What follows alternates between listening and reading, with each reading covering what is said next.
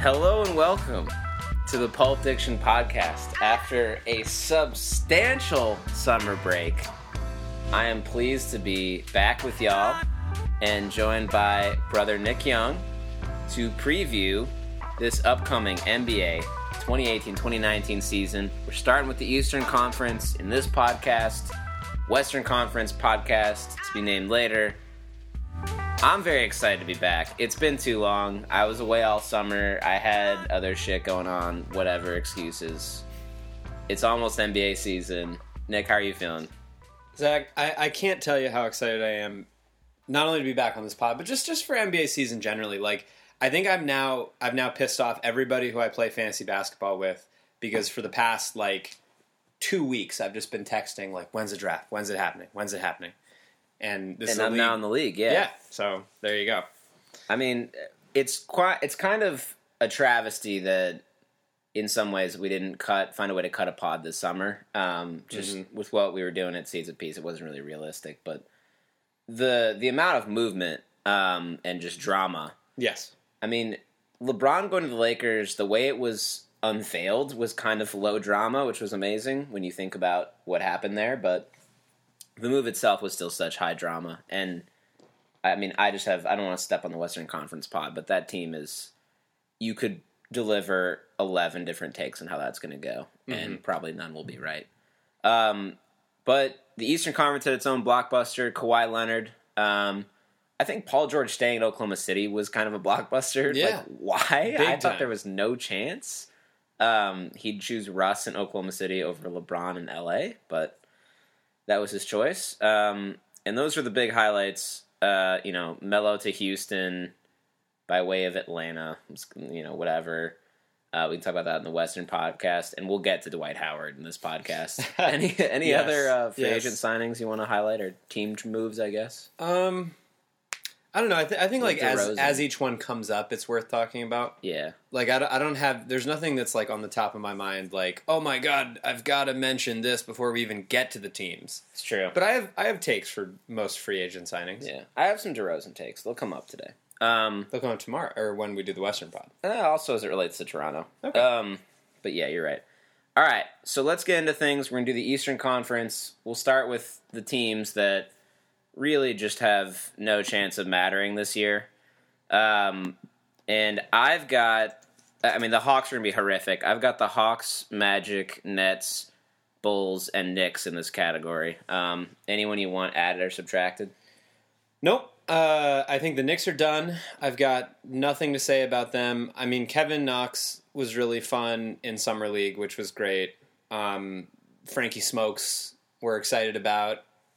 He plays infectious defense, I will say. I think that the Knicks will be exciting next year once you have Knox, Nicotina, Porzingis, and then probably another high draft pick for them and some cap space.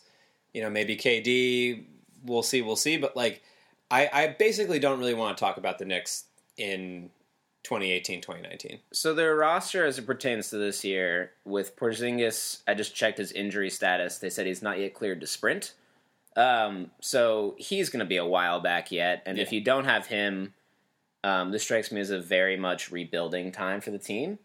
That being said, I've been a Fizdale fan for a while. It was part of why I thought Memphis was going to be good last year, which was funny. I think the idea of Fizdale getting, a shooting big man, the first he's had a chance to work with since he was an assistant with Bosch in Miami. And he was, very hands-on, not that Spoelstra is not brilliant, but he was also a part of that thought process over there. So he's got a lot of experience working with the shooting fives. And, I'm just really excited to see what he does with this team. That being said, the Knicks, somehow filled their entire cap sheet with guys who just aren't good. Mm-hmm. So, unless Tom Thibodeau, gets whiskey drunk one night and trades for Joakim Noah, that contract's still in the books for, I think, a couple years. You got Hardaway's getting paid like he's, a big-time NBA an player. all-star runner-up. Yeah. And, I think there's another big deal on there, too, but, Canner's making some money. Canner's on there for some money. It's really just a full team. So there's going to be fun young guys until Akina Knox, like you said. But, Yeah, for this season, especially with Porzingis out, I can't see them making real moves. Yeah. The Nets, I just have nothing to say about. Do you have anything on the Nets? Other than Dinwiddie. Spencer Dinwiddie? Spencer Dinwiddie is just like... That's so classic, like, comparison bias or whatever. Like, if there's literally no one on your team, you start getting excited about Spencer Dinwiddie. He's not an exciting player. Yeah, I mean, so what I'll say about the Nets is I like Rondé Hollis-Jefferson a lot in theory. He seems to get hurt a lot in practice. Literally hurt in practice. That's a really bad way to be known. Yes. So he's something to consider. D'Angelo Russell, I refuse to give up on. I still feel like he was one of the best pure passers that I've seen at the college level. And I think that will translate to the NBA eventually. I also like Jared Allen, the center. I think he's from Texas. He was the draft pick that they got from the Lakers when they unloaded or when they took on the Mozgov money. Yeah. So people really like Jared Allen. He's sort of a bigger, slower, big. So not exactly your new prototypical guy, but could be like a mid-teens and like 10 rebounds a night kind of guy. So a couple interesting pieces. Does he still have that nice ass like 80s fro? Yes. I love that fro. Yeah, exactly. Highlight of the Nets team. I've been out on Russell for like 6 months basically. And really, like, what it comes down to is I liked his talent as much as you did. I thought it was a great move for someone to give another shot when he was on the Lakers. Yeah. But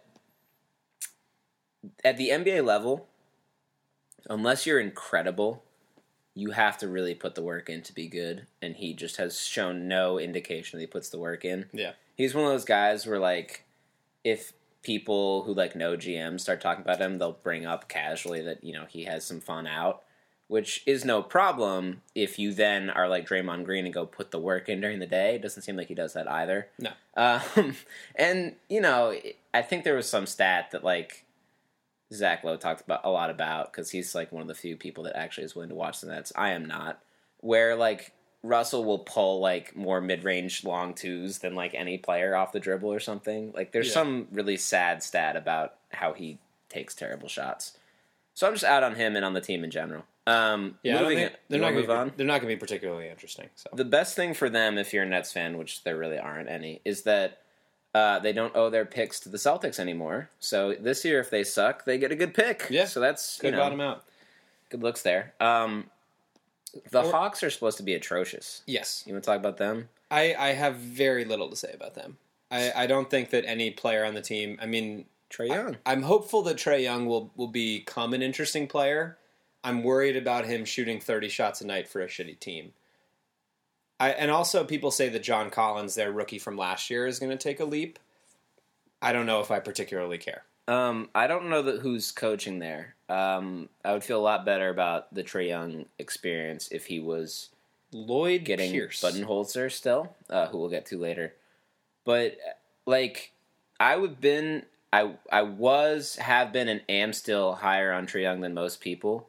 I think you have to put his performance in college in context. He went to an Oklahoma team that was like 9-22 the year before, and you know people are like, oh, you know they lost those games. But I mean, you can put it the other way. He had them ranked like top 10 just because he was hitting ridiculous shots and throwing ridiculous passes all game.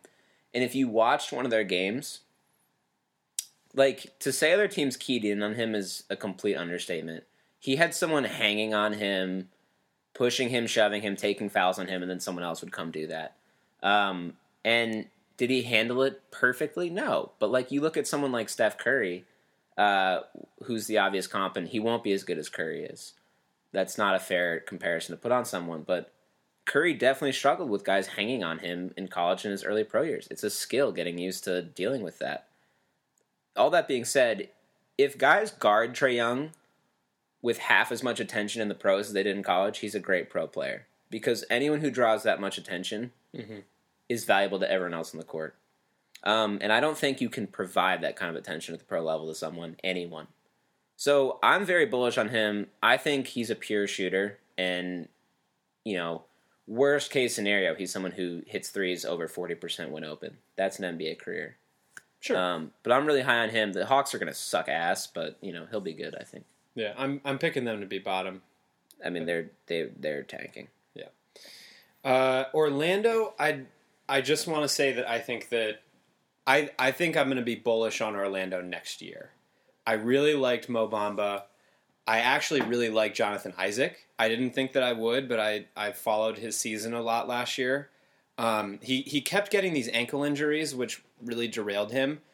But actually, when the Magic was good at the beginning of the season, he was providing a lot of help on the glass and like as a rangy defender who could also be somewhat productive on offense. And of course, Aaron Gordon got hotter than hot. So I think that there's a real question to be had about whether Gordon can truly be a small forward all the time. However, in theory, if you could have Bamba, Isaac, Gordon as your starting three, that's the new NBA, where you have like these really tall, really fast, really athletic guys at all of your front court positions. That's really something to build on. And I also think there's an interesting move to be made for the Magic in dealing Vooch. I think that Vucevic, I think he really should be shipped out to a contender this year at the trade deadline, even if they get back just like a mid-round, first-round pick. Or they would have sent him already if they got a first for it. You don't think you can get a first for Vooch? No. He averages like 18 and 10. I think that he's like Brook Lopez light, and I don't think Brook Lopez gets a first-round pick. Yeah. Well, maybe you got to get it. Maybe you got to go for a pair of seconds. But Vucevic for $5 million gets a first-round pick. Vucevic for whatever he's making now. That's a good point. First. Yeah.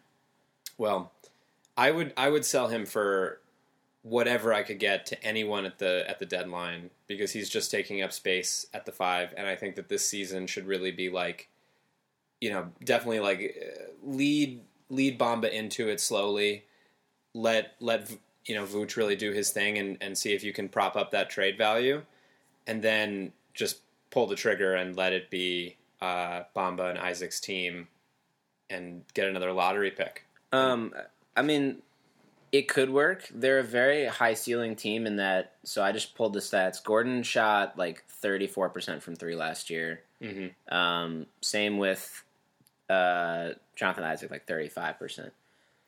That's not horrific. That's also not good. And a lot of those shots were very open, I would say, although Gordon took a bunch more games, so those were a little more contested. But, with those two guys, so much of their ability to be important players in the NBA is going to hinge on that. Like, when they have the ball, they can do whatever they're going to do on the ball. They can do whatever they do defensively. Especially for Isaac, who offers little other offensive value than perhaps shooting a 3. If that 3 never comes, then he's Kid Gilchrist at best, which is like a low ceiling for someone you took the 5th or 6th overall pick. I don't love that comp because he's actually pretty tall. Like, I think he's he's like 6'10", 6'11". Yeah. But he can fly out there. Like he was Kid Gilchrist is a great defender. But if you can't play offense and teams don't have to guard you at the 3-point line, you can't dribble, pass, or shoot, you're going to kill your entire team's offense. Yeah. And you can only guard one player. It's like Tony Allen. Once people started doing to Tony Allen what they do to Tony Allen, he loses all value. So I'm worried about him for that reason. But conversely, if he starts hitting 38%, he becomes an incredible asset. So you never really know with that shit. Bamba, I hated coming out of the draft. Really? I have no evidence he'll ever be able to shoot a basketball well. I think he has really silky touch. He, like, some of those Texas games, I mean, it was kind of sad that he never got to be on full display. Like, I just feel like Texas, for whatever reason, like, did not click. But, like, I think he's got excellent touch for a big man. And, his first, and this, I don't know if this counts for anything, but his first preseason game, he came out and splashed 2 trays, and it looked nice. But I don't know, maybe he's one of those guys who you really have a tough time separating, like, what you see on YouTube versus what you see. I mean, I have no thoughts. Like, he could learn how to shoot and be a really valuable guy. He also doesn't really understand defense yet, which makes me also low on him. He's just long. That's really all he's bringing. He's incredibly long. But you basically just drafted a pair of arms, right? There's a chance he learns how to shoot. There's a chance he learns how to play defense. There's a huge chance he doesn't. I'm very bullish on Mo Bamba. Okay. And as a matter of fact, I would say this take might come back to bite me in the ass, but I would say that Mo Bamba has a better career than Trae Young. Okay. I think Trae Young has an incredibly high floor, but whatever. Cool. It's all about the ceiling, baby. I don't want to spend too much time on these bad teams. Yeah, exactly. Let's move on. Last bad team is the Bulls. Our bad team. Our bad team. Markkanen getting hurt in practice almost sets me on another Fred Hoiberg rant. What the fuck is going on at their practices? Yeah, I have no idea. Because last year to practice, it was so physical that fucking Portis and Mirotic got in a fight, and Mirotic got his jaw broken. Yeah. And Lauri Markkanen has a sprained shooting elbow. That does not happen unless you get hit or thrown down. I'm sorry. There's no situation in a practice where you get hurt like that unless someone hits you while you're going up dirty or throws you onto the ground. I literally can't think of a way that happens. It's a lot of questions. Like, the last time I saw a sprained elbow injury, it was Rondo in the playoffs that Wade did. And Wade, like, threw him on the ground and Rondo's elbow, like, bent in. Yeah. So I'm just... There's no details on it, obviously, but I'm livid. Yeah. So this Bulls team... Okay. I'm assuming it's Fred Hoiberg's fault until proven otherwise. That's where I'm at with him. I'm going to start by saying some nice things, because last year we were super negative on the Bulls. There's a bazillion reasons to be super negative about the Bulls all the time. I'm going to say some nice things first. I talked myself into Lauri Markkanen very quickly last year. I'm glad I did. I really like him. I think being a 7-foot guy who's fucking filthy wet from three and just shooting the ball anywhere is awesome. And I've talked myself into Wendell Carter. Like, watching him in Summer League, like, he can really move. He's got decent touch, decent handle. He can pass really well. Like, he looks like a veteran NBA player, or at least like a competent veteran NBA player, and he's like 20. So, I mean, you and I both watched him at Duke, and he didn't really stand out much at all. And I think that part of that is when you play with, like, 5 All-Stars in college, weird shit can happen. And when you play with, another low-post guy and no ball movement because Grayson Allen's on the team. Exactly. So, like, I'm going to throw out a lot of my thoughts on Wendell from Duke and just focus on what I saw at Summer League. I think he's got a really high ceiling, and I'm excited about him. So, that's two nice things about the Bulls. With a second... like 2.5 being that I think that LaVine actually could be good, or at least good enough, just given the time horizon of the team. So if you're thinking like Markkanen and Wendell will be like 24, 25, like theoretically when they would be making all-star teams in 5 years. LaVine will be off the books, and hopefully we'll have another high pick there as well. So if all comes as it should, then LaVine's money actually shouldn't make a difference to our potential window into being a good team. So I don't particularly care about the deal, and I think he could be a high-ceiling player for us. Yeah, I mean, I think you have to match that if you're the Bulls, because who else are they going to pay? Like, they're already below the floor. Yeah. Like, this is what I was saying to people, like, why not? Take that chance. Maybe he's good. Yeah. I will say I was totally wrong about Markkanen. He's awesome. It was a great pick by the Bulls. However, this is the 4th straight draft pick we've taken in the first round that is a power forward with Wendell Carter. We took Mirotic, then Portis, then Markkanen, then Wendell. I don't think any of those guys are small forwards. I don't think any of them can play center unless you're going up against someone like Draymond or Kuzma on the Lakers, like a power forward who's playing center. So that's where I'm at with Wendell.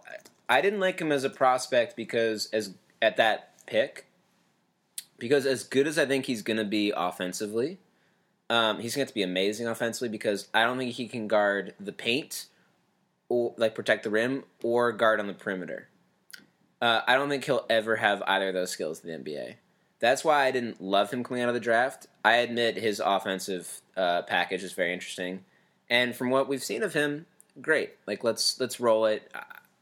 Gar and Pax, as much as I'll criticize them, have a track record of drafting very well. Yeah. And so, fine, let's roll with them. My problem with them is that they they just pick assets. They don't think about a team. We have our last 4 draft picks are power forwards.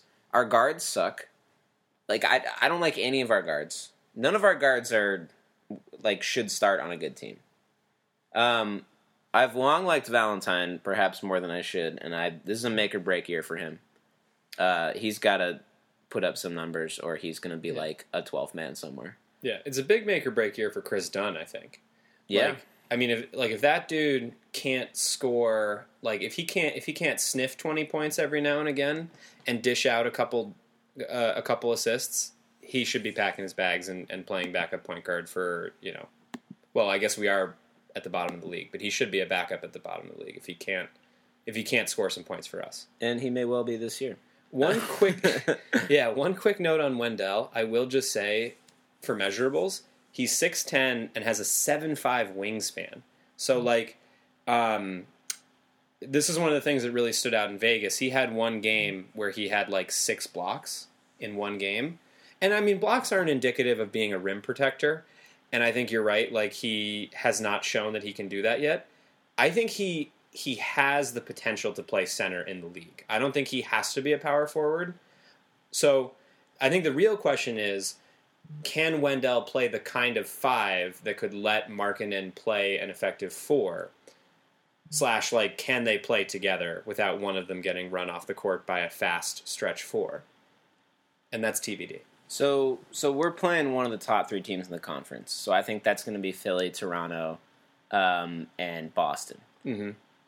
Can Wendell Carter guard Al Horford in the post? Can he guard Embiid in the post? Can he guard Jakob Poeltl or Valanciunas in the post?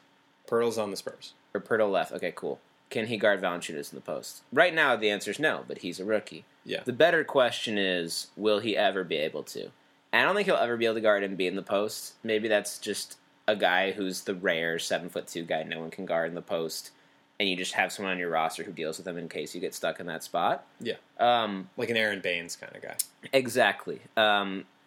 So, whatever. He's going to be an outlier for the way the NBA is going.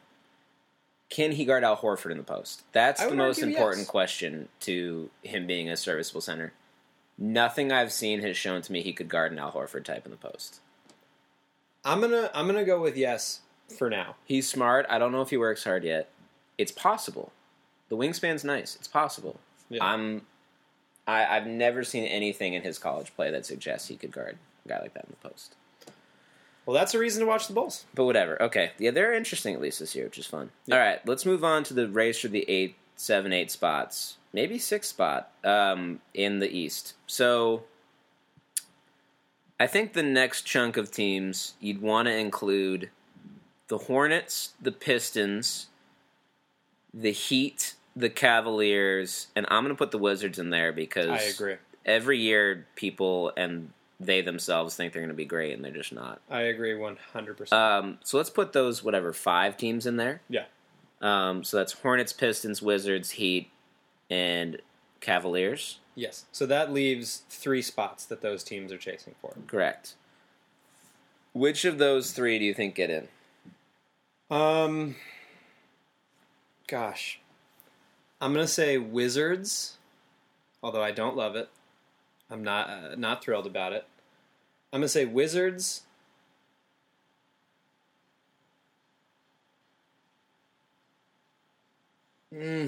Hornets, and then Cavs or Pistons. It's kind of a coin toss for me, and I think it's going to land on the Pistons. And you have Hornets. So it would be Wizards at the 6. Hornets 7. Hornets 7. Cavs Pistons is a toss up. Yeah. So that would leave the Heat at 10. You have the Heat out. Interesting. Yeah. It totally changes if Jimmy Butler comes. Interesting.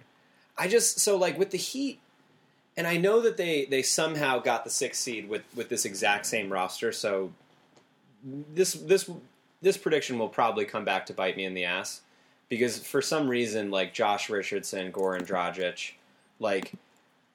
for some reason that team is okay, when I think by all means they should be really shitty. So I don't know. Should we start by talking about them? The Heat? I'm going to say the three that I think are going to get in. Okay. And that for me is I'm going to have the Wizards in, I'm going to have the Heat in, and I'm going to have... God, those last three teams I don't love. I'm going to have...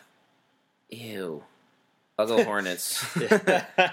We don't feel good about it. No, I'll go Pistons. So I have the Hornets and Cavs out. I'll start with the Cavs. Okay. I have them 10th.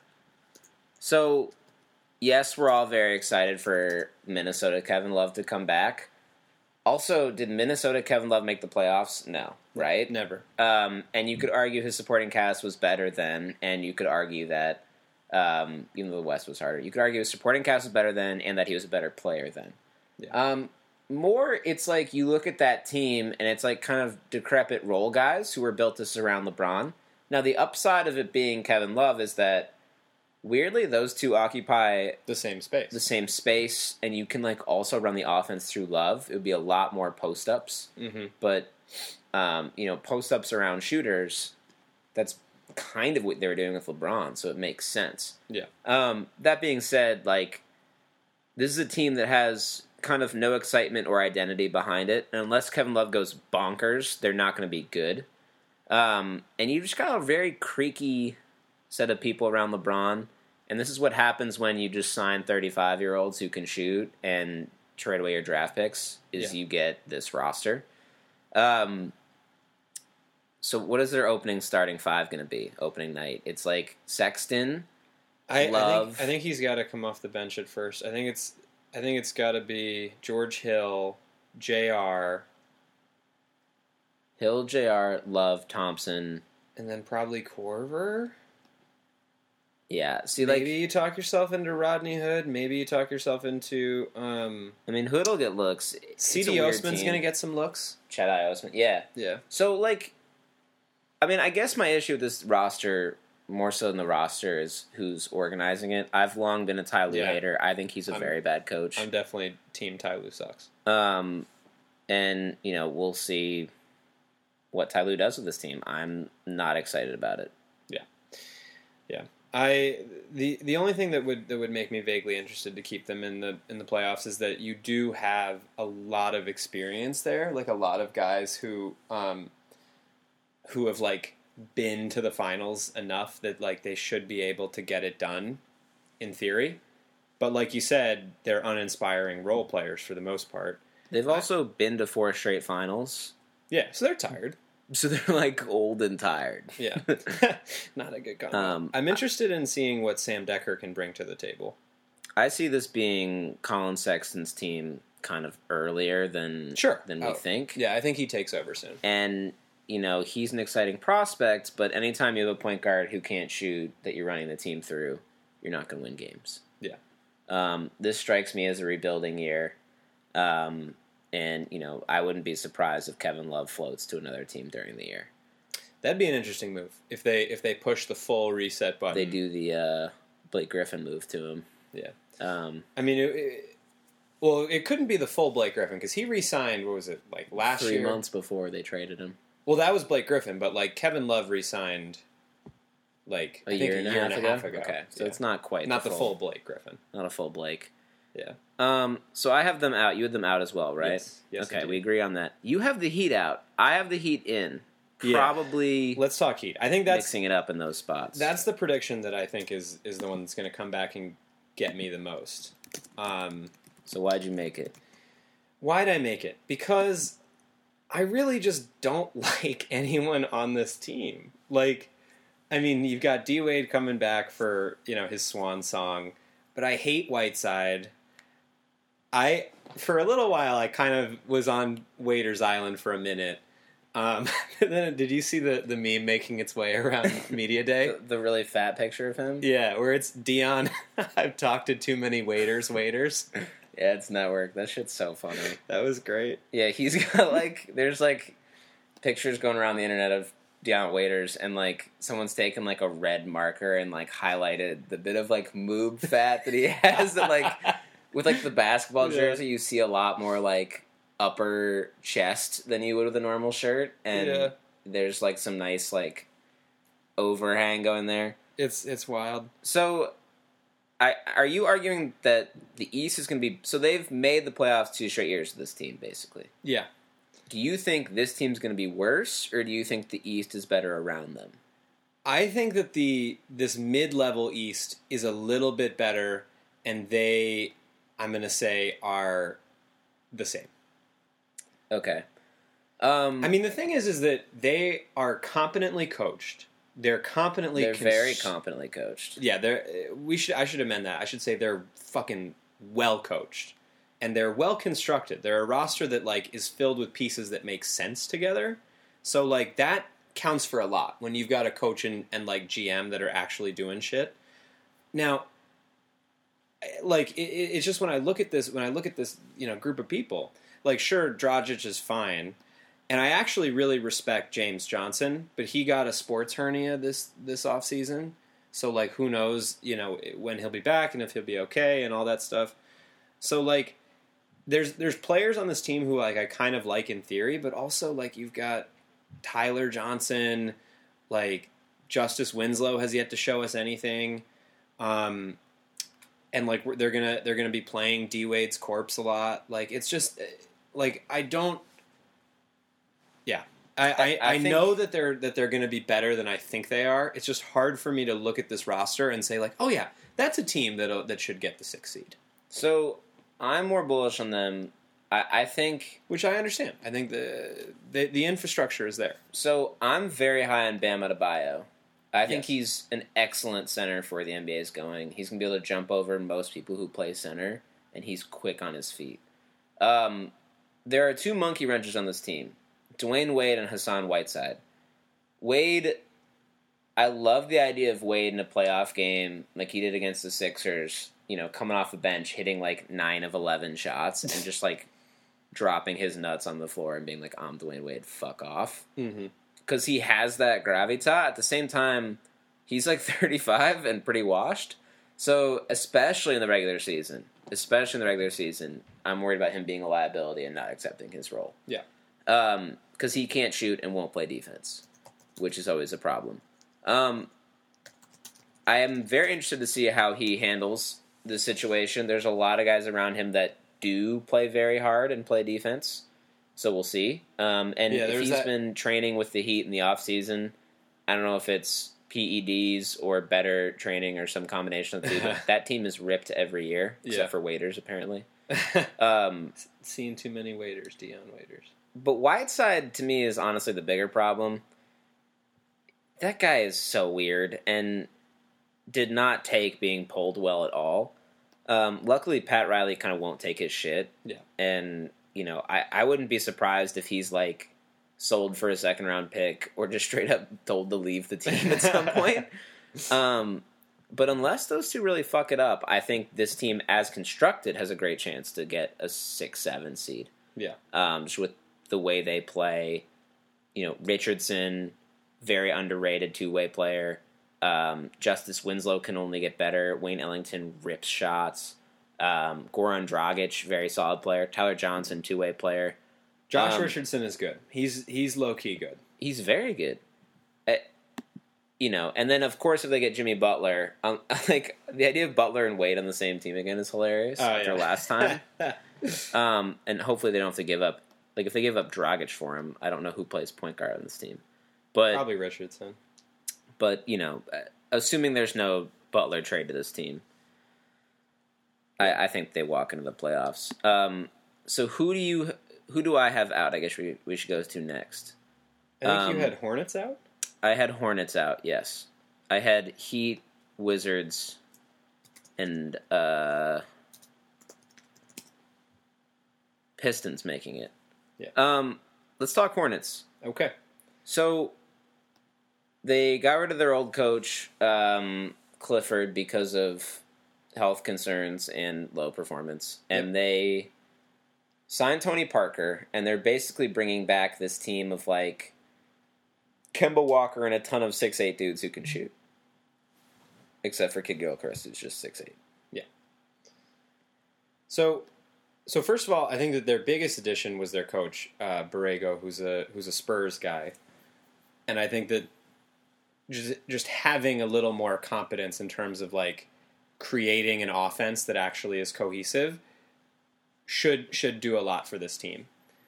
I think that the argument, like the best case scenario, which is what I'll sort of argue for the Hornets, is that like I think that Malik Monk. Well, let's not even start with him. Let's start with the fact that they have a true, proven all-star, like excellent point guard in Kemba Walker, who's going to get like 20 or more every night, and will play excellent all-star quality basketball.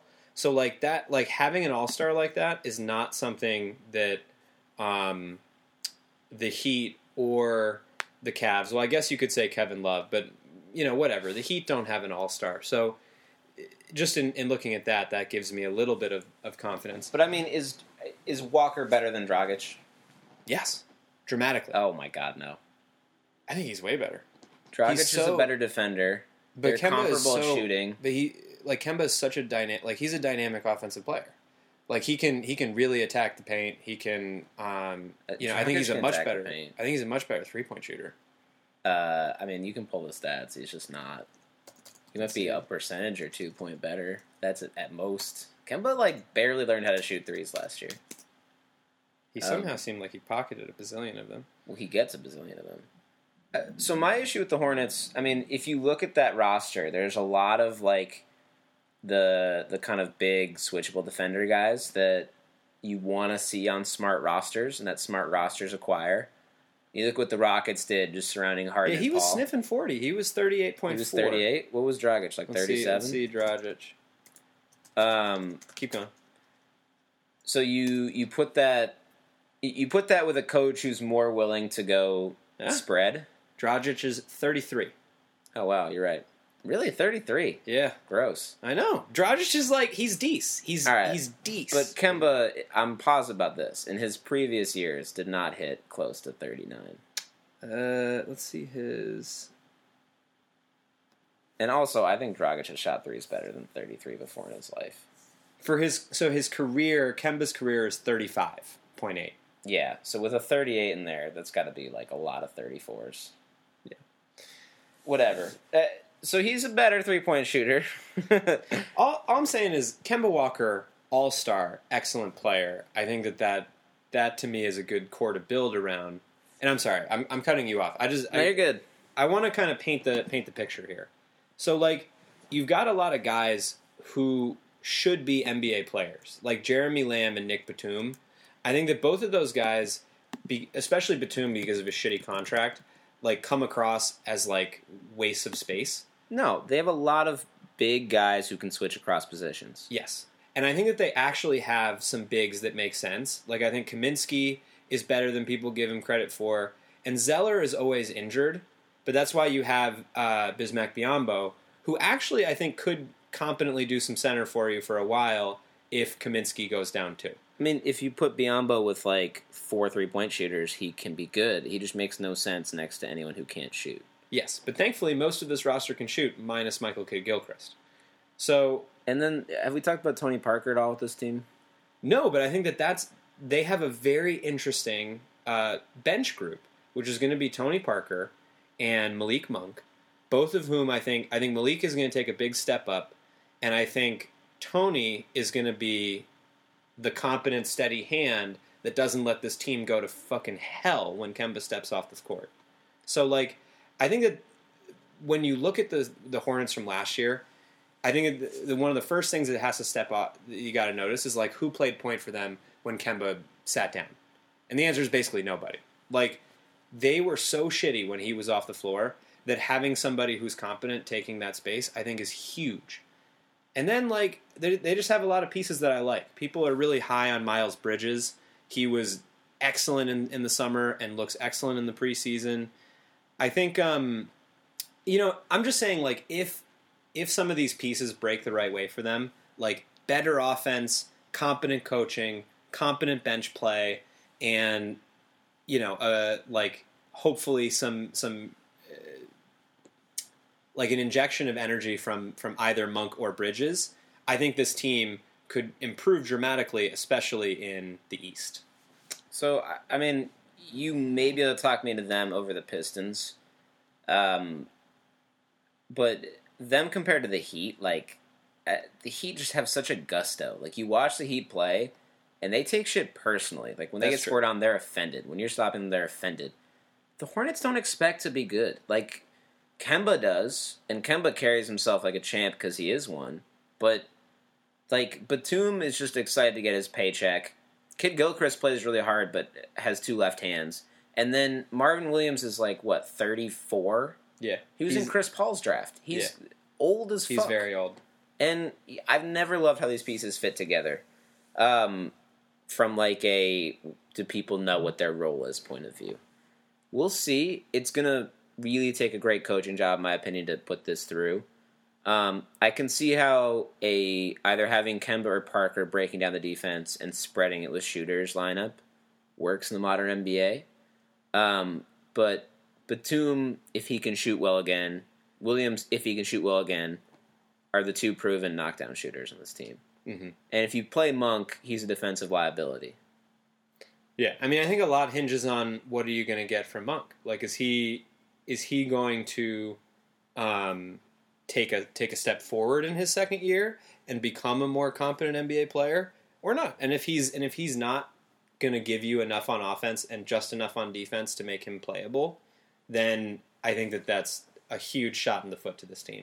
I also wouldn't be surprised if they're like 20 and 34 and a Hernan Gomez, Monk, Bacon, Miles Bridges quartet starts getting big minutes for development. Yeah. Because the thing with predicting who's going to get the 8th seed is that people don't want the 8th seed. You know what I mean? Yeah. If you don't think you have a real shot to make a run and get your guys some valuable experience, like you just get the young guys minutes and get a better pick. But I think that the real trick with this Hornets team is that, like, right now Kemba Walker is the 6th highest paid player on the team. He's due. And if they have a hope in hell of convincing him to come back, they need to start playing better. Fair. All right. The Pistons, I want to say something brief about. Yeah. They're a big, like, shrug for me. Like, I don't know what the fuck. They looked really weird. It was also a midseason trade, which is always weird. Reggie Jackson and Drummond and Blake Griffin are a weird trio of personalities to be your 3 highest paid players. Yeah. And I've never liked really much of the supporting cast, except for Bullock, who looked really good last year. For a while, at least. We'll see. The only reason I put them in over the Hornets is that Blake Griffin's A game is way, way, way better than Kemba Walker's A game. And Blake Griffin signs this huge deal. Guy with a lot of personal pride, has a weird year last year with like the getting traded and being on this weird team. Breaking his hand from punching a guy in the face. He's not done yet. He's gonna, with his injury history, he's gonna be done earlier than we want him to be. He's not done yet, and he's gonna be offended by some of the people who guard him in this conference. Like, they go up against the Hornets. Marvin Williams is guarding him. Like, really? Yeah. Kaminsky, Cody Zeller. Like, who is guarding him? And the thing about playing with Drummond is, if you switch and put your center on Blake Griffin, Drummond's gonna get every rebound. Yeah. So, like, your biggest guy has to guard Drummond. And then you've got Blake Griffin working with someone who's undersized or someone who's not good. Yeah. So the Pistons have some stuff to work with. I have nothing to say about them. Cool. Let's move on then. We both had the Wizards in, and the... Well, that's the last team in that tier for us. So because we've talked Heat, we've talked Pistons, Hornets. It's now time for the Wizards. All right, and we already talked Cavs. Cool. Oh, we already talked Cavs. Yeah. Wizards, I have in. We need to talk about the Dwight Howard signing because good God, and the Austin Rivers trade. I just want to say that team had really shaky chemistry before, and I don't know if it was John Wall. Or if it was John Wall, but that team had shaky chemistry, and adding in Austin Rivers, who thinks he's like a top 5 player in the league, and has only succeeded on a team where his dad was the coach, and then adding in Dwight Howard, whose last 4 teams like were thrilled to get rid of him. Like, not only did they get rid of him immediately, they were like ecstatic someone took him. Yeah. And And you've got it was amazing. Such paragons of mental fortitude and calm locker room presence as Markieff Morris and Kelly Oubre. And so first of all, I'll say on Kelly Oubre, I fucking love that guy. I think he's awesome. And I think he's going to get better and be better. He's awesome at what? Well, I think he's a developing 3-and-D guy. I think who has athleticism. I like his quickness and the fact that he's 6'8". His shooting comes and goes. Yeah. I don't really know what else he does. His defense is nah. Yeah, I think that trading in Gortat was good. He was pretty useless. And I will. I don't want to defend the Dwight Howard signing. I'll just say about it that when you're paying 3 guys what they're paying Wall, Beal, and Porter, and you have to sign someone new as a free agent, you can't pay more than the 6. What's the mid level? I don't know, 7. They gave him 5.3. So they gave him 5.3. So that was about what they had to give someone, right? Yeah. And Dwight Howard, if you forget about the fact that all of his previous teams hated him for reasons that are all congruent across the stops, good talent for that amount of money. Yeah. And they would have more money to spend on that position if they weren't paying Mahinmi $18 million a year, which is amazing. Unconscionable. Well, they're also now paying Austin Rivers 12.6. So that's good something. Lord. There is no way this goes well. Sometimes you get a weird mix of personalities. You're there's no way this goes well. I do think this is one of the things in coaching Scotty Brooks is good at is, keeping a locker room, but John Wall, there's just no way. Yeah. I mean, how does this work? I don't know. People tell stories about Dwight Howard's previous teams, guys on the team, cheering when they heard he was traded. People hate him. Yeah. And people don't like Wall. Yeah. And people don't like Rivers. Who the fuck? Beal needs, Beal's gonna go home and, rip a pack of cigs every night. He's gonna be miserable. I kind of wonder if guy. Rivers, Howard, and Wall will, like, form a clique. That would be amazing. That's actually the best case scenarios. They just all go fuck around with each other and don't bother other people. Yeah, exactly. Although, kind of shitty for team chemistry. Like, wow. There's just, like, no way. Like, Wall and Rivers are going to get in a fight at some point, and Howard's going to try and give everyone, like, a speech about learning and his lessons as a veteran, and everyone's going to tune him out because he doesn't try on defense and is just a shitty guy down in the locker room. It's going to be amazing. They really might miss the playoffs. Yeah. Oh, it's it's in play. I'm sorry, it's in play. Oh yeah, they could totally combust. So did you hear the Dwight Howard quote that everybody has ripped him to shreds for? No, what? Talking about his, like, some reporter asked him, like, about all the teams that he's been on, and this was his response, and you know that he fucking memorized this shit. I learned magic for 8 years, traveled to La La Land, learned how to work with the Rockets, how to fly with the Hawks, got stung by the Hornets, and through it all, it's taught me how to be a wizard. He's just such a fuck. He's the worst. He is so bad. He's like you can't make this shit up. Everyone, like, yeah, it's not good. Anyway, wow. They're a train wreck. Let's leave them. I honestly hope they do miss the playoffs. I see them starting 11-7, talking a bunch of smack to the Celtics, Raptors, and Sixers, finishing like 43-39 again, and going out in the first round in 5 games. Yeah, and I gotta say, like, I mean, what else is new? That's what they're gonna do. So, I will say, like, I watched a lot more Wizards than I wanted to last year because I stupidly invested heavily in Wall and Beal on my fantasy team. No. And, like, it was awful. I mean, do it again. We're in the same league now. Yeah, seriously. But, like, what I learned from that is that down the stretch in a game, like, John Wall, for whatever reason, even though he's not particularly good at shooting, can get some buckets. and Beal, for whatever reason, at the end of the game, seems like he shrinks. Well, it's good for your fantasy team, but John Wall just takes all the shots at the end of games. Yes. And they're all long twos. Yes, it's bad. So, like, but my point is that Beal has yet to sort of, like, step up and prove his mettle as a superstar. Like, he's the kind of guy who will very easily and comfortably get 22 points against a mid-level team guarding a nobody. But, like, he's, like, when they had that big series against the Celtics, like, he just did not do that much. He did not do enough to make me really excited about him as a superstar player who can go deep in the playoffs. All right. Let's move on to...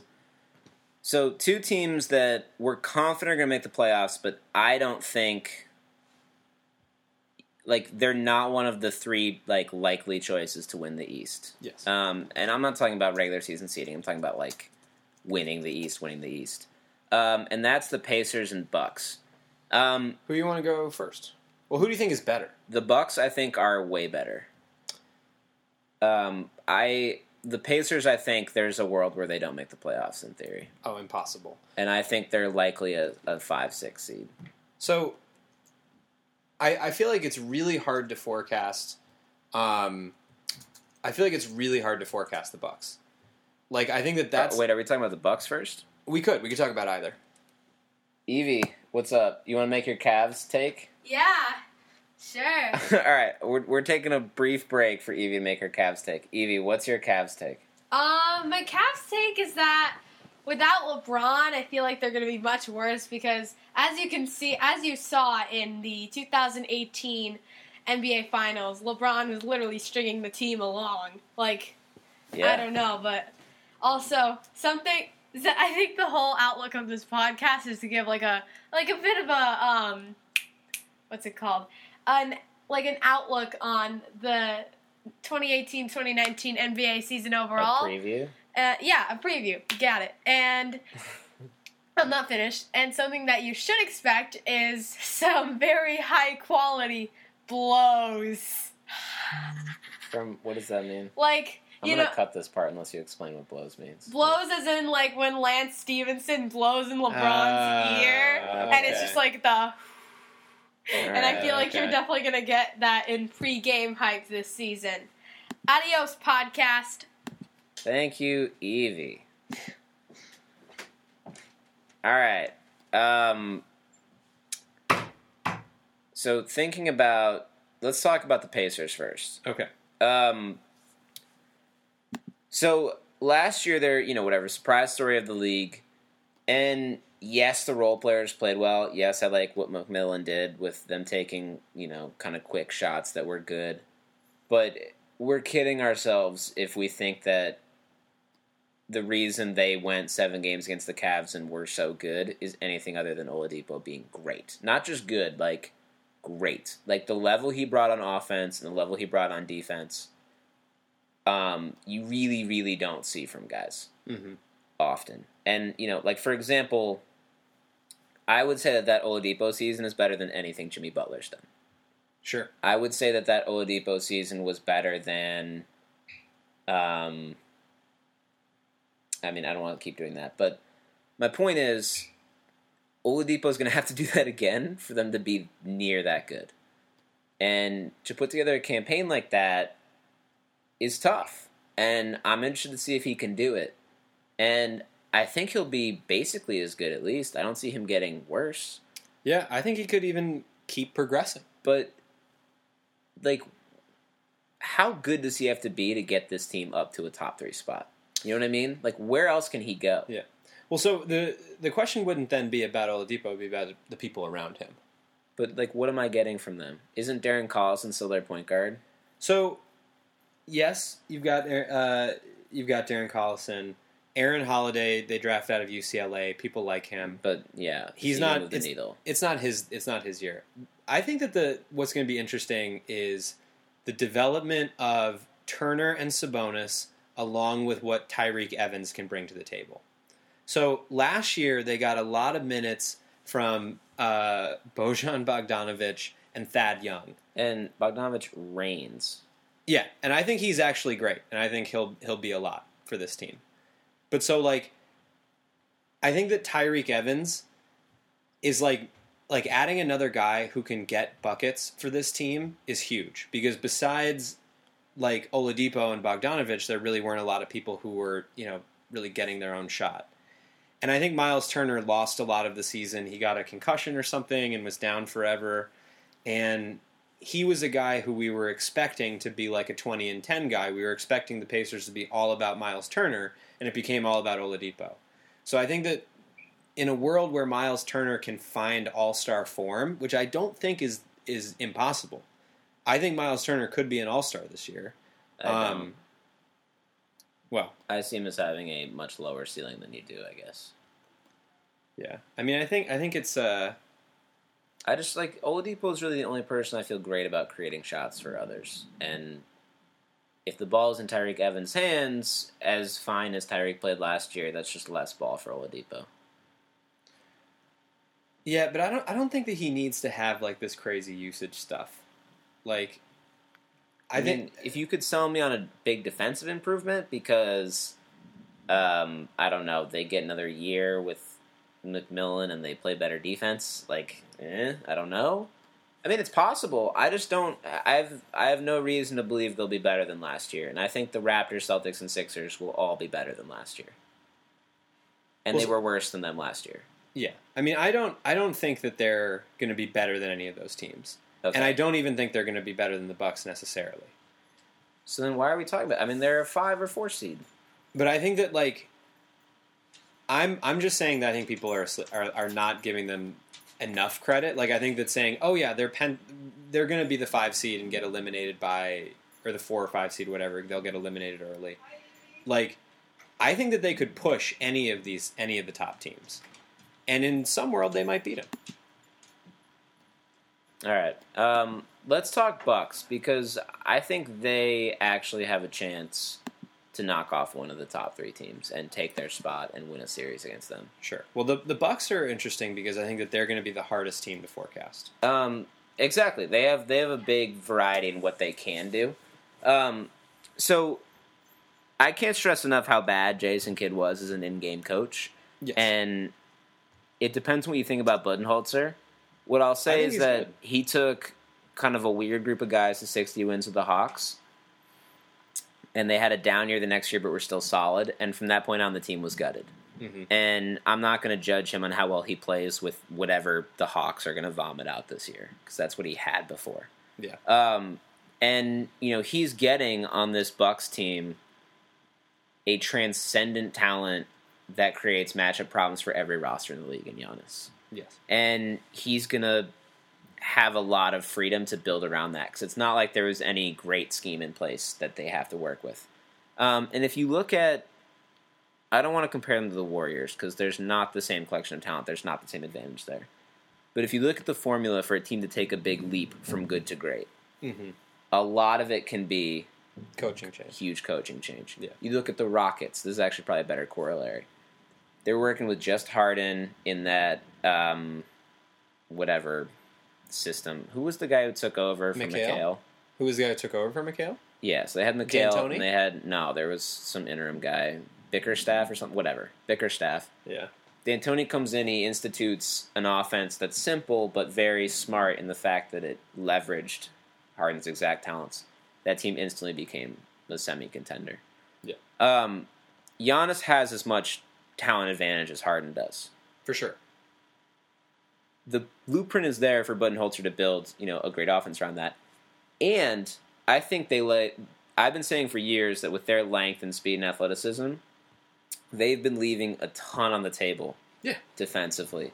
And people forget that the year after the Hawks won 60 games, they put up like a top 5 defense with Horford, Korver, Millsap, Bazemore or Carroll, I can't remember which, and T. It was Carroll. Yeah. So, not a great, as much defensive talent as the Bucks have. Yeah. So I see a lot of reason to expect the Bucks can win 55 games. Yeah. All that being said, I love Middleton. I think it's good they got Parker out of there. It just didn't work for whatever reason. They both needed new homes. Beyond Middleton and Giannis, Brogdon's solid. What are you going to get out of Bledsoe, I think is an interesting question. Bledsoe is, character concerns. I'm not a big character concerns guy, but it didn't seem like Bledsoe super knew his role on the team in the playoffs. Yeah. Well, also, like, So I just don't know. I don't know what Bledsoe's supposed to give you. Like, I guess, like, he's supposed to push the pace, and, like, I mean, honestly, like, if Bledsoe, if, like, they could really unleash the athleticism and, like, have Bledsoe, Giannis fast breaks that were actually fast, like, that might be really cool. I don't know. I found myself wondering, like, well, like, Brogdon can be the point guard. He can be a really, like, But he's not a point point guard. He'll dribble Yeah. the ball up and pass it. Yeah. And guard point guards. But he's not a point guard. He's not a distributor. Yeah. Well, I don't think Bledsoe is either. No. Bledsoe, the only reason Bledsoe makes sense is defensively because he's like 6 feet and moves like a 6-foot guy in the NBA, but has like 6'7" arms. Yeah. He can smother other point guards when he's in the right mindset. So we'll see what happens with them. And honestly, if you told me that either Simmons or Embiid was missing 20-plus games, I'd pick the Bucks to have a better record. Interesting. Really just a coaching play. I think Bud's Yeah. a really good coach. I want to see what happens. They have some guys who I'd be interested to see their development, like Thon Maker, everybody's favorite YouTube basketball prospect. He's going to be a big Bud guy. Yeah, I mean, we'll see if he can actually like develop a little bit because he's got all the tools. He should be better than he is. No, So, like- I mean, well, he has all the tools. I mean, he can kind of shoot, and he's quick, and he tries hard, and Yeah. he works really hard. I And don't I know if I'd call that all the tools. Well, he's got a fluid shot. He's big. He's fast, and he's not a terrible dribbler. So I think that is a bunch of them. But anyway, like I'm curious to see what happens with DiVincenzo. Like, is he supposed to be like your shooting guard eventually? Are you trying to like do a roster that has no, like, are you trying to have some lineups that eventually have like no 5 where Giannis is your 5, where you have like Bledsoe, Brogdon, DiVincenzo, Middleton, Giannis? I don't know. I didn't really understand that pick when they made it, but like, I'm very glad you brought him up. I very much understand the pick. Yeah. I think he was some of the best value left on the board after the lottery. interesting. I was really surprised, especially after the title game. He didn't go far earlier. I mean, what do you want from a guard in the NBA besides the ability to jump out of the gym, the ability to shoot, and playing really hard defense and having team success? I mean, Good point. I was kind of very surprised he didn't go earlier. And, I don't want to say, like, I would have been happy if the Bulls took him at 7. Like, I'm not that crazy, but I think if the Bulls had traded back and took him at 12, I was cool with it.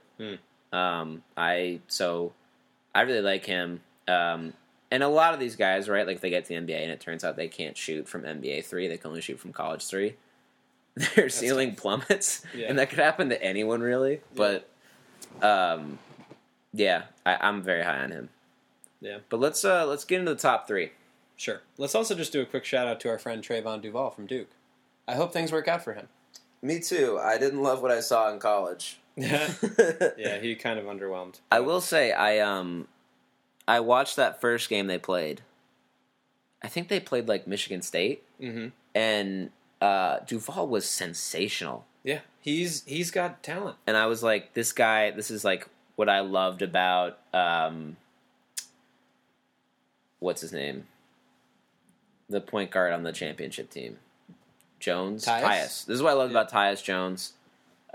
Just like the way he played, the way he found guys, like total point guard, like passer, and just he never had a game that good the rest of the year. I think he was looking at the draft board too much, but he's a great athlete, great passer. We'll see what happens with him. All right, top 3 teams: Raptors, Celtics, Sixers. 2 questions. 1. Who do you have getting the best regular season record? 2, who do you have coming out of the East? Celtics and Celtics. Okay, explain. So, Here's a hot take for you. I don't know how hot it is. I think it's kind of hot. Jason Tatum, Eastern Conference All-Star. I think I was having this great conversation with our friend Noor about who we could actually see taking the reins from LeBron / KD might get a year as top dog when LeBron starts to really slide. And you'll have your Anthony Davis and your Giannis. And we'll see if those guys can take that leap and be in that place. But just given that LeBron's going to probably hang on 2 or 3 more years, and just given I don't know how much more Giannis and AD can develop, that really only leaves a couple. It moves on to the next generation of who's going to take that mantle and be the best player in the league. And what we were saying is that honestly, you could see it being Ben Simmons, and I argued you could see it being Jason Tatum. So I think that there's that Tatum has about as high of a ceiling. In fact, I will say a higher ceiling than just about anybody else in the league. And when you add to that roster Gordon Hayward, and I'm not going to project full, semi All-Star level Gordon Hayward, pushing Western Conference All-Star style Gordon Hayward. But if you get let's say 80% of that, and 60, 70 games of Kyrie, that to me is just that's a roster that can compete for a championship. I mean, yeah, they're championship contenders. And their bench, they lost nobody. So when you have Rozier and Smart both able to come off the bench, when you have Morris who's able to come off the bench, and you can sub in Aaron Baines to play your big, play against big fives, and having the best coach in the league. Let's not forget. So they do have the best coach in the league. The best player in the conference is going to be either Kawhi, Giannis, or Ben Simmons, possibly one of the Sixers guys. Yeah. I don't foresee a world where the Celtics have the best player in the conference. I'm not saying next year. I'm saying... Okay, but we're talking about next year. I know. But, the ceiling is important in the context of the conversation. Okay. So, Hayward is not a known quantity yet. I project good things for him. Even if he's 80% as good as he was the year before, that's still a really fucking good player, and someone they just didn't have last year when they almost made the finals. Yes. Kyrie being 100% is awesome. I love they brought back Smart. They got Marcus Morris. They got Rozier. They got Baines. They've got this deep team. Yes. They'll be very, very good. That being said, I don't think... I mean, they undressed the Sixers with tactics, and Horford had an amazing year last year in the playoffs especially. I don't think they're going to cakewalk through the Eastern Conference. No, I think there's absolutely not. Real arguments to be made that the Raptors and Sixers can beat them in a series. Oh, for sure. And to be honest, I'm still very split about picking the Raptors or the Celtics to come out of the East. Regular season, the way Stevens coaches, my guess is the Celtics will get the 1 seed. Just because, whatever. The night to night, he's going to have them so much more prepared than the average team. And as good as the Sixers were last year, and as good as they will be when their guys are 100% developed, still a lot of questions for that team. I don't think Covington will ever shoot as well as he did at the beginning of last year. And, I think Simmons, the way Stevens guarded him in a playoff series, by the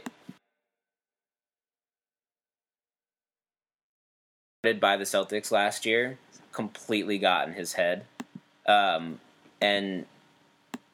I think he has some soul searching to do, on a existential basketball level before he can beat that. I would never pick the Sixers to go past the Celtics in a series until Simmons demonstrates he can be useful offensively, not in a fast break. The Raptors are where it gets interesting for me, and that's what I really want to key in on.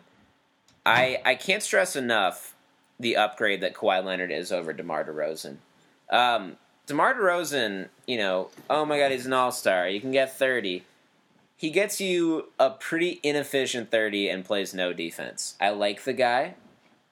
He has had a great career. I hope good things for him on the Spurs.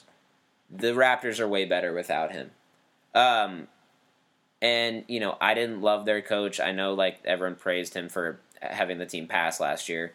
Whatever. I didn't love their coach. And basically, all they've done to their team is turn DeMar DeRozan into Danny Green and Kawhi Leonard. And Danny Green, his three-point shooting can come and go. It's usually here. And at the very least, he's guarded like he can shoot. And they're rolling out a starting five of Lowry, Green, Leonard, Ibaka, Valanciunas. And I think what needs to happen is that one of Ibaka and Valanciunas are playing, and OG Anunoby or Siakam is in there. And when you roll out, let's say Ibaka at center, Anunoby, Leonard, Green, Lowry, that's a fucking awesome defensive five. Yeah. And a team that should still score near the top 10. And I look at that lineup, and I don't see why people would assume the Celtics are better, especially when Leonard's the best player in that series. And, I think getting rid of DeMar DeRozan, what's that going to do to the offense now that you have Lowry, Green, Leonard, Ibaka, and a bunch of guys coming off the bench who can all shoot threes? DeMar was their worst defender and couldn't space the floor. And yes, he gets 30, but, I think it's really important to mention that this is what's here. And, the real upside of a guy who can get you 30 and efficiently is hey, if we're fucked in a shot clock or late game, we can kick the ball to him. You can kick the ball to Kawhi Leonard. And look, if Kawhi shows up and he's just waiting for his contract to run out, it's a different conversation.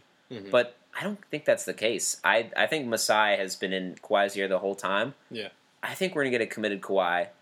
And I really think this team has a chance to take out the Celtics in a playoff series. Yeah, I mean, I'm really excited for all three of these teams. I think, and let's stick with the Raptors for a second. I'm very excited to see what they can do, and I think something that's very interesting for them is their big regular season advantage, which is that when teams have to go through customs to get to them. Well, yes, but when teams go to their bench, the Raptors go to their bench. They get to have Fred VanVleet, Daylon Wright, and CJ Miles, Anunoby, Siakam. Yeah, just Rose on this team. Which, yes, that's nothing. For the record, Norman Powell, who would be the Bulls' fourth best player and the Nets' best player, is the Raptors' 12th best player. Yeah, that's funny. But for the Celtics, though, that's not going to matter because you're going up against Terry Rozier and Marcus Smart when they're coming off the bench. Yeah. So both teams have great depth. So I think that that was really the thing that the Raptors relied on the most last year. And your most salient point, which is that Kawhi is the best player in the conference, I think really holds true, and I think is what could possibly get them over. I'm interested to see what Nick Nurse is going to do, the new head coach of the Raptors. But I did watch a bit of them last year, and a few things stuck out at me. Ibaka is very over the hill. Dude, he's washed. He's way past that. There's a real argument to be made that he's not the age that's his reported age. Well, I won't even get into that, but so either way, he's old. He's old. Jonas Valanciunas, for whatever reason, Dwayne Casey couldn't put him on the floor. He was on the bench all the time. He doesn't seem to play a lot of defense. He can't really shoot the ball, although apparently he's taking more threes this year. So, I don't love their bigs. I think their bigs are fine. I don't think that they're great. I mean, when you're going up against Embiid, right, you'd rather have Valanciunas' 250 pounds than Ibaka or, Anunoby. Sure. But so I think that the Raptors, for me, what's going to determine whether or not they could beat the Celtics is the development of Anunoby and Siakam. If Anunoby is playing at a high level, and ripping threes, he's yes. 35% now. If he can get to 38, if OG can kill you if you sag off him, and Siakam can take that next leap and be a more and basically be an actually good big, I feel like it's a pretty even split between the Celtics. But right now, what you're selling me on is that Kawhi can basically supercharge the team and like basically make up for the fact that a lot of them have some flaws. So like, what are the flaws with this? If I'm running a crunch time 5 of whichever one of Anunoby and Siakam is playing better, Ibaka, Leonard, Green, Lowry, what are the flaws of that crunch time 5? well, I wouldn't start Ibaka because he's Or put in Valanciunas if you prefer him. Like, what's the flaw there? I think that's a really, really well-rounded 5. well. So Valanciunas isn't going to be able to really guard the rim. So and Kawhi can't guard everybody. Ibaka can guard the rim. Yeah, I mean, I don't know. That's like all he does. I think when Ibaka's the 4th or 5th best player on your team, it's fine. He just can't. You can't expect anything else out of him. Yeah. Like, I think that's a really good roster, but like you got to think about who they're going to be going up against. Like, they're going to be going up against Kyrie, and I would probably start Jalen, Tatum, Gordon, and Al. Jalen's not a developed offensive player at this point in time. Yeah, he was getting like 18 a game in the playoffs last year. Cuts and his only real move is to run at the rim. I'd feel fine with Danny Green on him. I'd feel fine with Lowry on Kyrie. Leonard might just erase Jason Tatum. I mean, Leonard is an incredible defender. Yeah, I don't think you have the option if Kyrie is just abusing Lowry of. I don't think Kyrie could score on Kawhi Leonard. Well, that's a fascinating matchup. Like you have you forget that LeBron, like there's that video of him when the Spurs won the title in 2014. Kawhi is getting subbed back in the game. LeBron turns and goes like, "Fuck." Like if LeBron reacts that way to Kawhi coming in a game, yeah, Kawhi can erase Kyrie if he really wants to, if he's healthy. Yeah, those are ifs, big ifs. But the Celtics have ifs. What if Hayward's not himself? Yeah. What if Tatum plateaus? What if Jaylen Brown never learns how to shoot? What if Kyrie gets hurt? What if Horford is a year older and isn't as amazing as he was last year? Yeah, all big ifs. So you can't. I mean, teams have ifs. Yeah, I'm not saying it's certain. I'm still picking the Celtics. I like the Raptors. Oh God. I mean, it's too early to tell. The better value play for me is on the Raptors. Do you have anything before we go? Do you have anything you want to say about the Sixers? Well, I kind of wrote them off pretty quickly. It's the same roster, you know. It's really the same roster. Wilson Chandler's there. He's also 6'8", which is fun. Yeah. You need more guys like that. I think that they're really only going to go as far as like the Simmons, Fultz, Embiid development goes. Like Embiid is at full like all-star. I mean, maybe even pushing MVP kind of level play. Because, you know, when you're getting 25-10, you know, with like 2 blocks and like being such a monster defensive player, that's the MVP conversation for me. So like when you've got that, plus Ben Simmons, who, you know, in his first full year in the league was able to do what he did, like that's insanity. So like if Simmons can continue developing, like continue growing and add some shooting. If Fultz can give you something, and I would honestly just take I would take 12. I'd take backup point guard like giving you a really smooth 15, 5, and 5. I would take that all day. But like, you know, I think it's just going to depend on that development. Like if Simmons is really putting himself in the conversation of like top player in the East. And if, like, you know, they can find a way to really incorporate Dario Saric, like, yeah.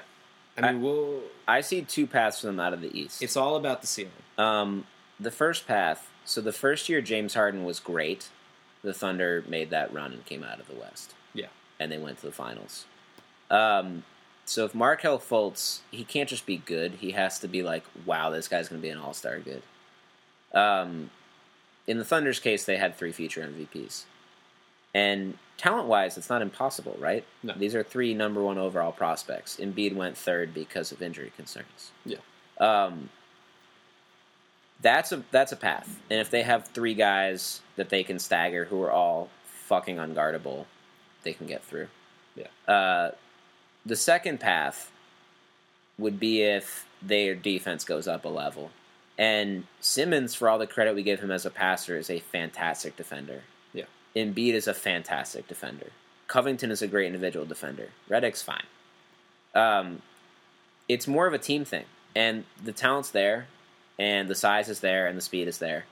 And if they come out and they're just like the best defense or a top 3 defense, it's in play. Defense travels. Defense doesn't take games off. Shooting takes games off. Sure. Superstar players can have bad games. Great team defense comes every night. And if they can create that and they have the talent to, I can see them coming out of the East. But they have to hit that, or Fultz has to get way better. Or if Simmons can hit a 20-footer anytime he wants. Yeah, I mean, all of those things would be really helpful. They're all possible. I don't see one of them happening this year. But, I think it's so great for these guys' development that they're playing in these games. Yeah. But, yeah, that's about what I have. Yeah, I have them as the third best team in the East, and losing to either the Celtics or the Raps in the semifinals. I think there's 4 teams that come out of the East, depending on what happens to the Bucks. But to me, it's really a 2-horse race with the Raptors and Celtics. Yeah, well, that's the truth. I think if anyone came out besides them, it'd be a real shocker. Yeah. All right. You got anything else? I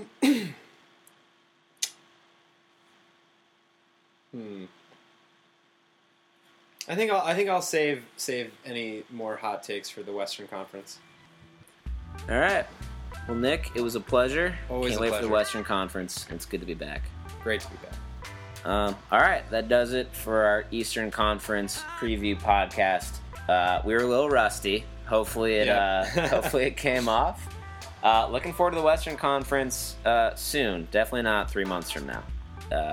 But yeah, thanks for listening. Take care.